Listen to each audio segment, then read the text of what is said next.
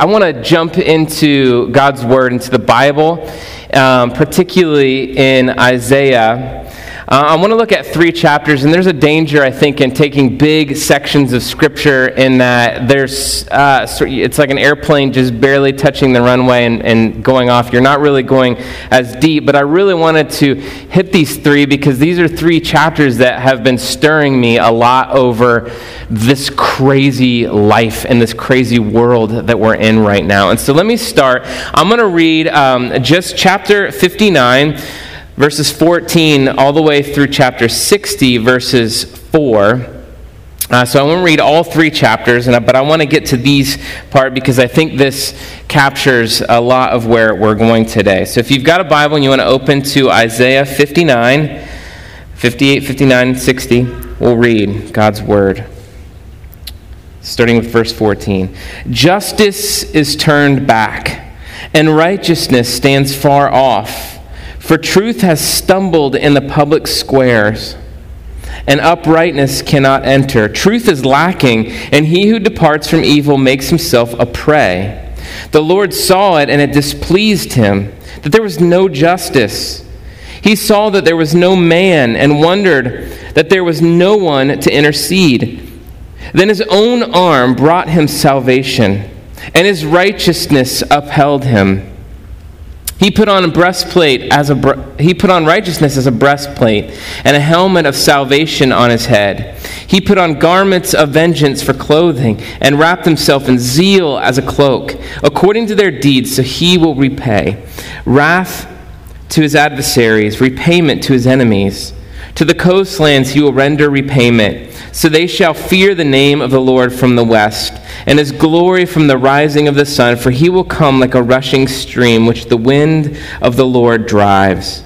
And a redeemer will come to Zion, to those in Jacob who turn from transgression, declares the Lord. As for me, this is my covenant with them, says the Lord. My spirit that is upon you, and my words that I have put in your mouth shall not depart out of your mouth, or out of the mouth of your offspring, or out of the mouth of your children's offspring, says the Lord, from this time forth and forevermore. Arise, shine, for your light has come, and the glory of the Lord has risen upon you. For behold, darkness shall cover the earth, and thick darkness the peoples. But the Lord will rise upon you, and his glory be seen upon you. And nations shall come to your light, and kings to the brightness of your rising. Lift up your eyes all around and see, they all gather together, they come to you. Your sons shall come from afar, and your daughters shall be carried on the hip. This is the word of the Lord. Thanks be to God. I love that last line, your daughters shall be carried on the hip. Just seeing Amy with a baby on her hip and several other moms with babies on their hip here. Glad you're here. It's just, the world is crazy right now, isn't it? I mean, how many of you just wake up every morning going, what is happening? I mean, I've seen all the memes, what chapter of Revelation are we in today? I've seen all of the crazy news articles, you never know what's going to happen.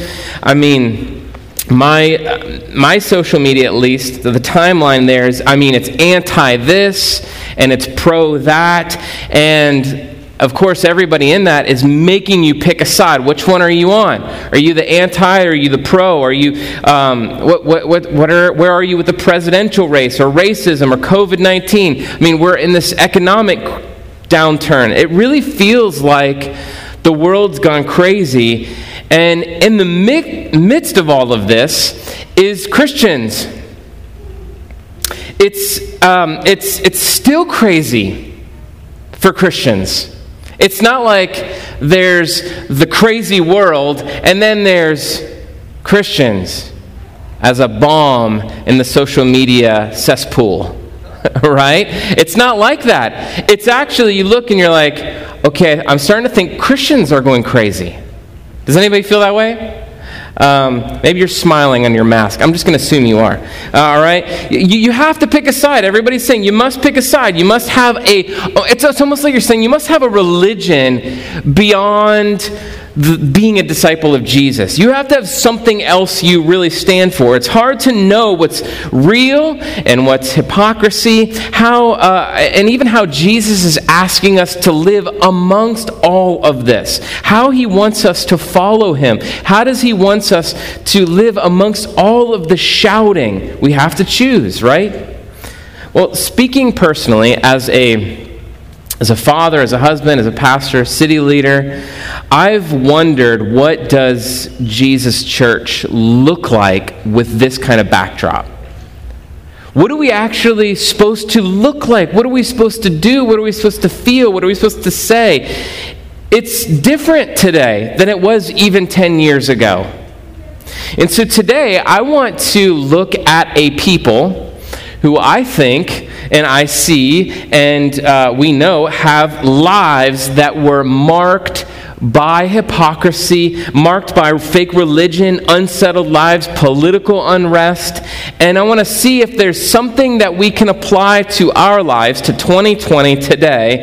It's as if Isaiah was speaking directly to us. And so I think there is something there.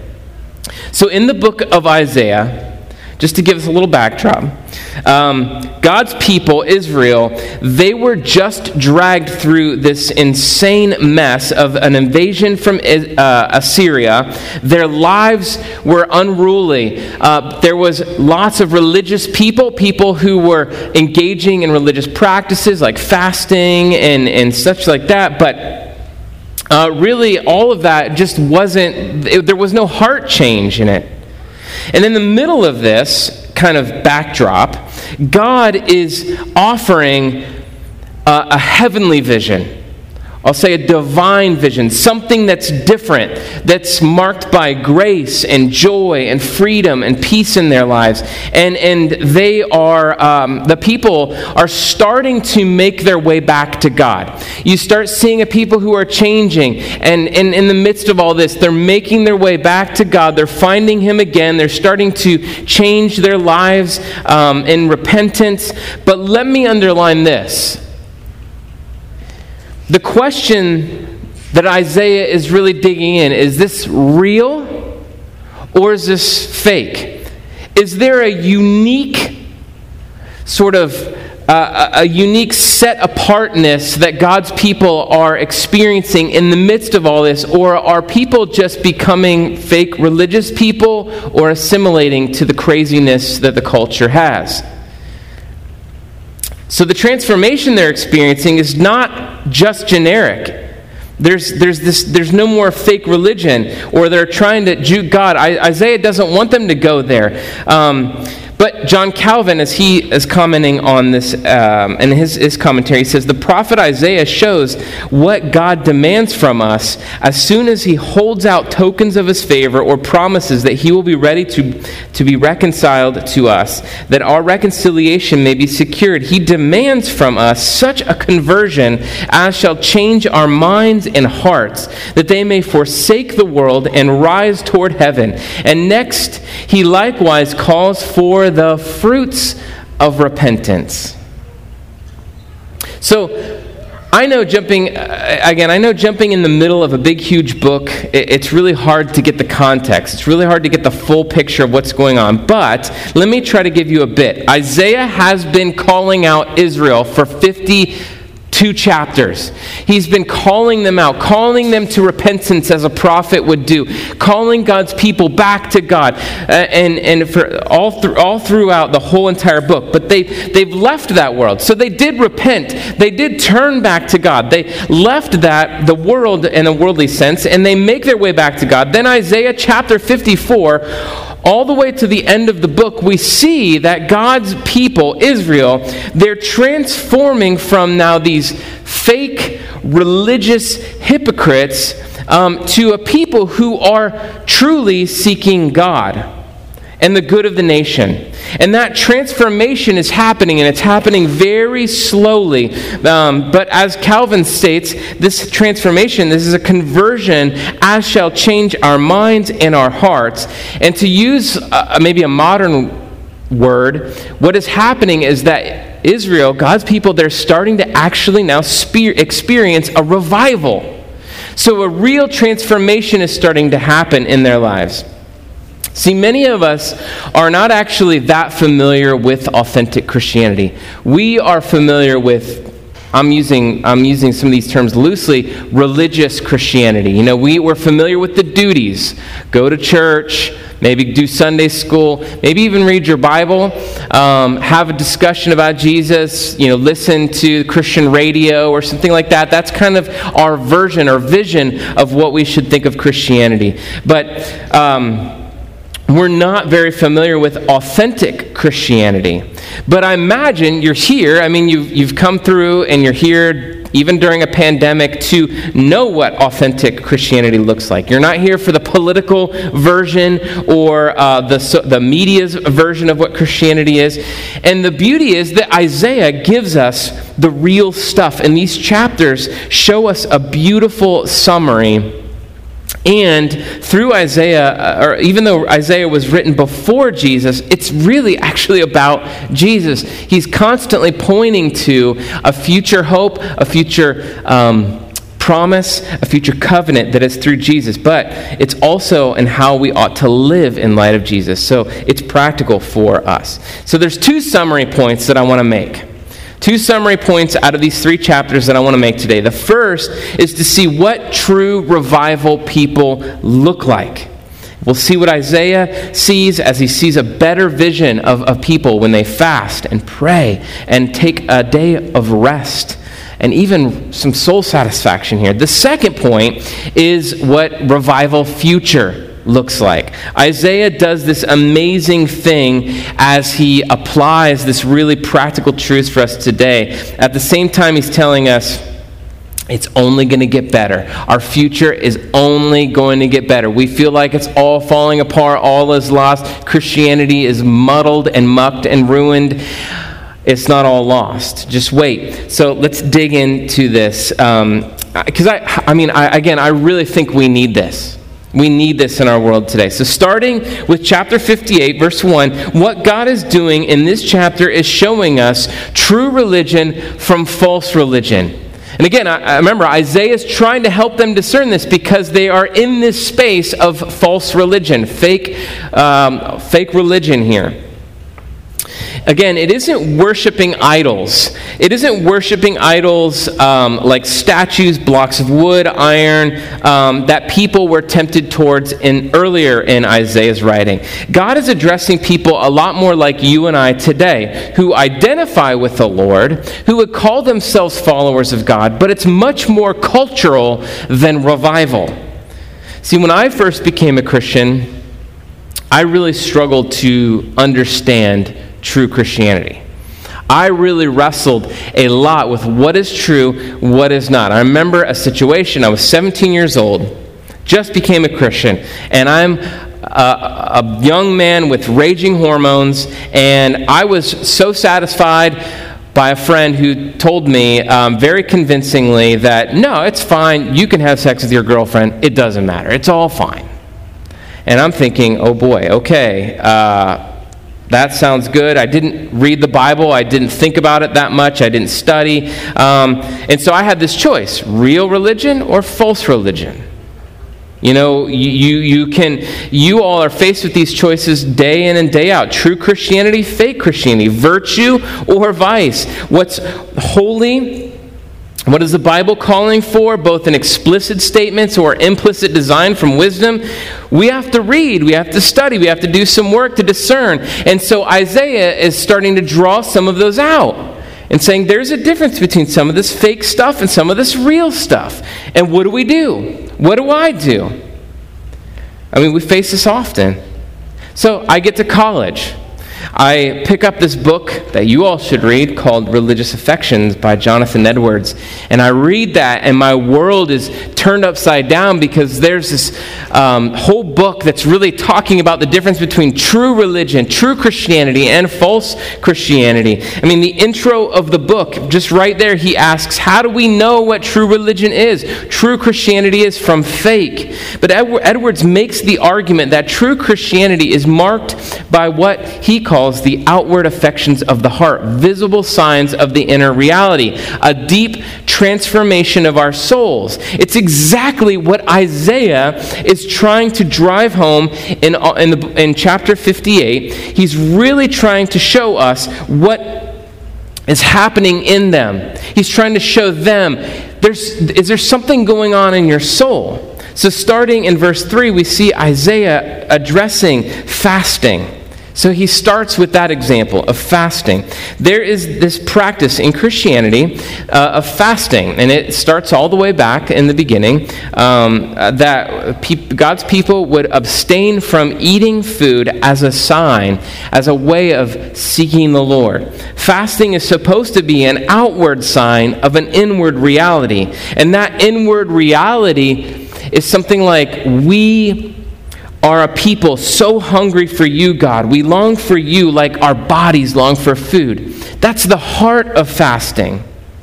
I mean, fasting was done individually, fasting was done corporately, but what Isaiah is seeing as he looks at the people of God is he's seeing these are people who aren't fasting from that inward reality, but they're fasting to try to impress God, try to impress other people. I mean, he sees that their heart is clearly not in it. They're trying to be spiritually acceptable because they don't eat. They try to show, I'm holy because I'm not eating. I'm practicing this. And they made sure everyone around them knew. All the people made sure everybody knew, I'm fasting. So they're hanging out on the street, and they just drop that subtle line, man, I'm really hungry. So the guy's like, well, you want some bread? You want to eat? No, that's cool. I'm fasting. Me and God, I'm kind of holy. They kind of have this mindset and this way about them of they want to show off how spiritual they actually are, but it was not from the heart at all. So Isaiah calls them out on that. He calls them to what true fasting looks like. Again, he's going to the heart, saying this is a demonstration of an inward reality. It makes me think of Matthew chapter 4, verse 4. Man shall not live on bread alone, but by every word that comes from the mouth of God. For them, they're not going to the mouth of God. They're just stopped eating so that they look spiritual. And Isaiah really uses these examples, and he goes on. He uses other examples. I won't get into all of the examples that Isaiah gives, because underneath each example is the same call for true Christianity that we're at. The same calls these acts of faith. He calls out their prayer in verse 4, their happiness, or their well-watered garden in verse 11, and even their Sabbath. That's taking a day off in verse 13. All of those were being practiced by the people to gain God, not because of God's work in them, but to gain Him. And Isaiah saw that God wanted more for the people. He wanted more for them just to be doing some of these religious things, more than duty, but a true communion with God, a true relationship with God. So that's what chapter 58 is, and part of 59. So as we keep moving through this text, there's a connection with how God is dealing with His people and how He is going to fulfill His promises for a better future. What does God do in the midst of this as people's hearts are being changed? Remember their backdrop, similar to ours. It's uncertain, much like we see in our own culture. It's in turmoil. It's a mess. So look at chapter 59, verse 21, a verse that we read. Look at how it ends.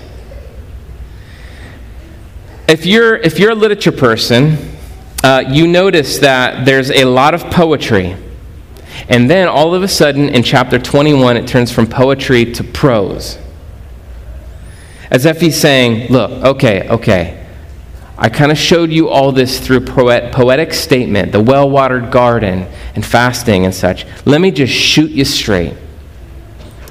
He says, as for me, This is my covenant with them, says the Lord. My spirit that is upon you, and my words that I have put in your mouth shall not depart out of your mouth, or out of the mouth of your offspring, or out of the mouth of your children's offspring, says the Lord, from this time forth and forevermore. So our world is a mess right now, but God is declaring here that our future is not a mess. He is declaring, you have lots of this fake religion, but I'm going to make it right. I'm going to fix this. I'm going to make a covenant with you that it's going to be good. Pastor Ray Orland Jr. comments on this passage saying, God will not accept defeat because his love is not a favorable mood swing. In this verse, the pronouns are important. I'm not super great with English literature. My wife is really great with this, but I love getting into a lot of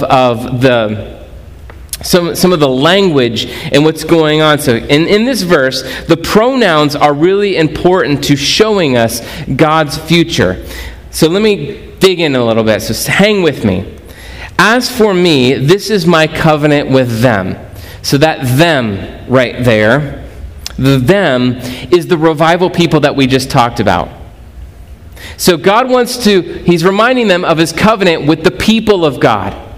With even in their failure and their frustration and all that they're trying to navigate, God is reminding them of the covenant that he is making with them. The revival people who have undergone this true transformation of spirit that we just talked about. But the second says the Lord statement. There's two says the Lord statement. That's the first one. God's covenant with us, humanity, or Christians here. Now the second one states, my spirit that is upon you and my words that I've put in your mouth. There's something different about the you and the your there. Who is the you? Who is the your here? Now, again, I'm not a Hebrew scholar, but if you dig in and study this passage and listen to some scholars here, there's a second person pronoun. These all have a gender. So there's masculine and there's feminine. The second person pronoun, you and your here, is masculine, which wouldn't mean they're talking about the people of God, but he's actually talking about somebody specific. Who is he talking about? Well, there's a lot of mystery here. I hope you're still with me. I know it's a little confusing, but there's a little mystery here for sure. But several scholars have pointed out that this person that God is talking about here is where the future blessing lies. God is making their future blessing through this one person, through this. And it's how God the Father is making his pledge to his Son right here. It is God promising a future for us, not based on our behavior and our commitment, but on the Father's promise to the Son, future Messiah, who we know is Jesus Christ. And if this is true, if it's true, God is telling us, we today, as followers of Jesus Christ, are not called to be just a religious sign. We are a covenant. But we are to be in Jesus. We who possess the Spirit and the Word because we possess Jesus. Do you see how chapter 59, verse 21 ties all this together between a people who are broken and trying to find their way back to God and a future hope? He's saying this is the pivotal verse. This is the verse that hinges these worlds together. It's the gap fill between a life of sin and brokenness and false religion and a future light and hope.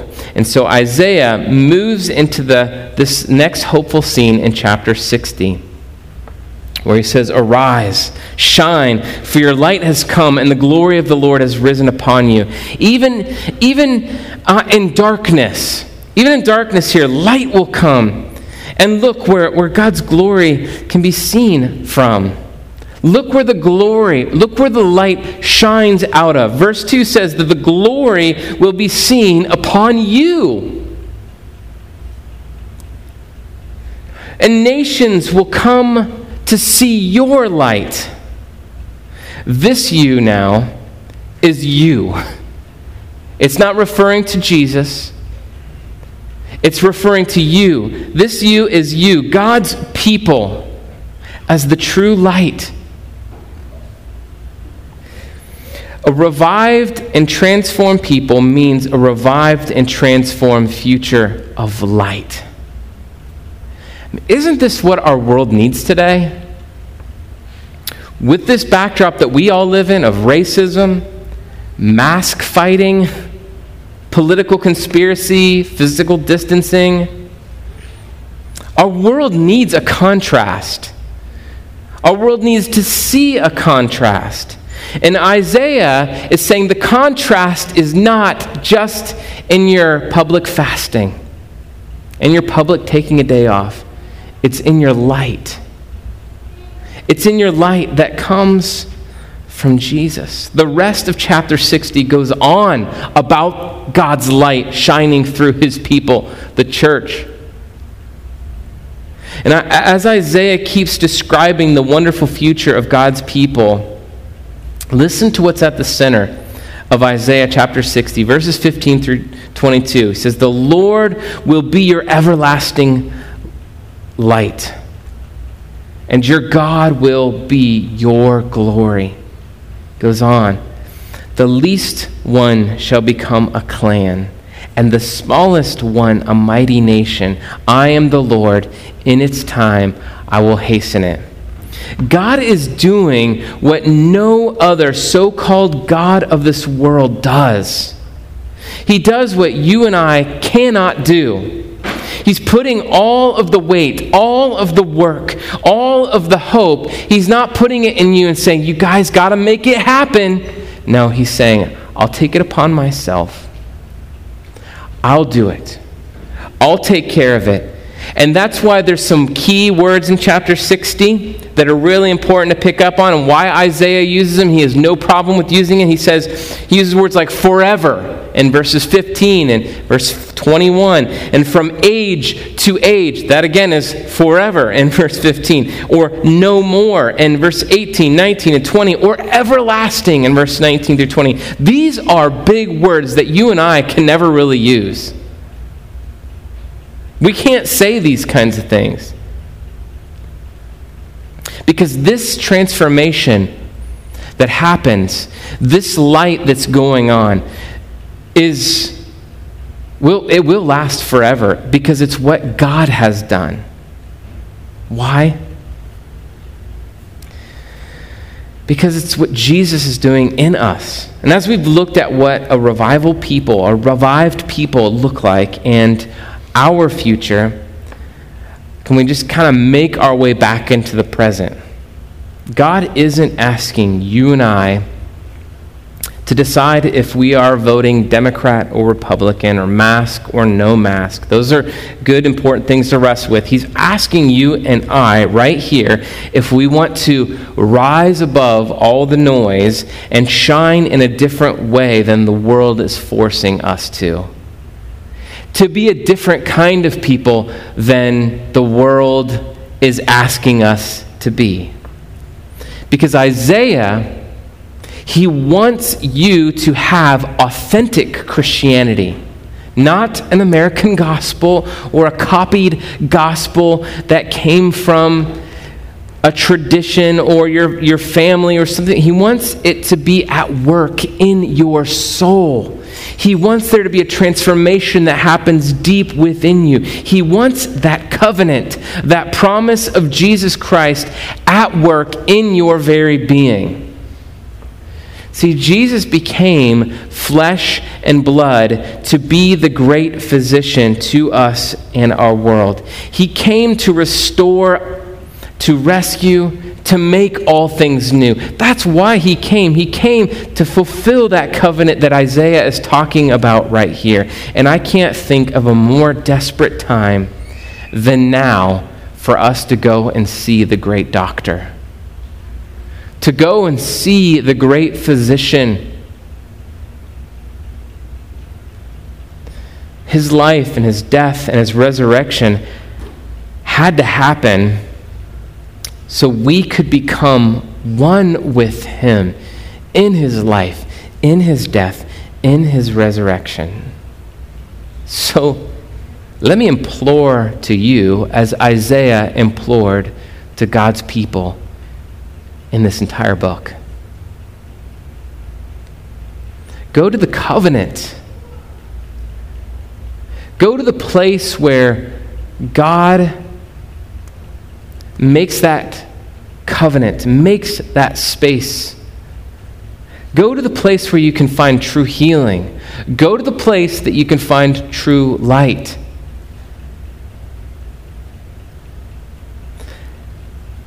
In chapter 60, verse 7, God says this.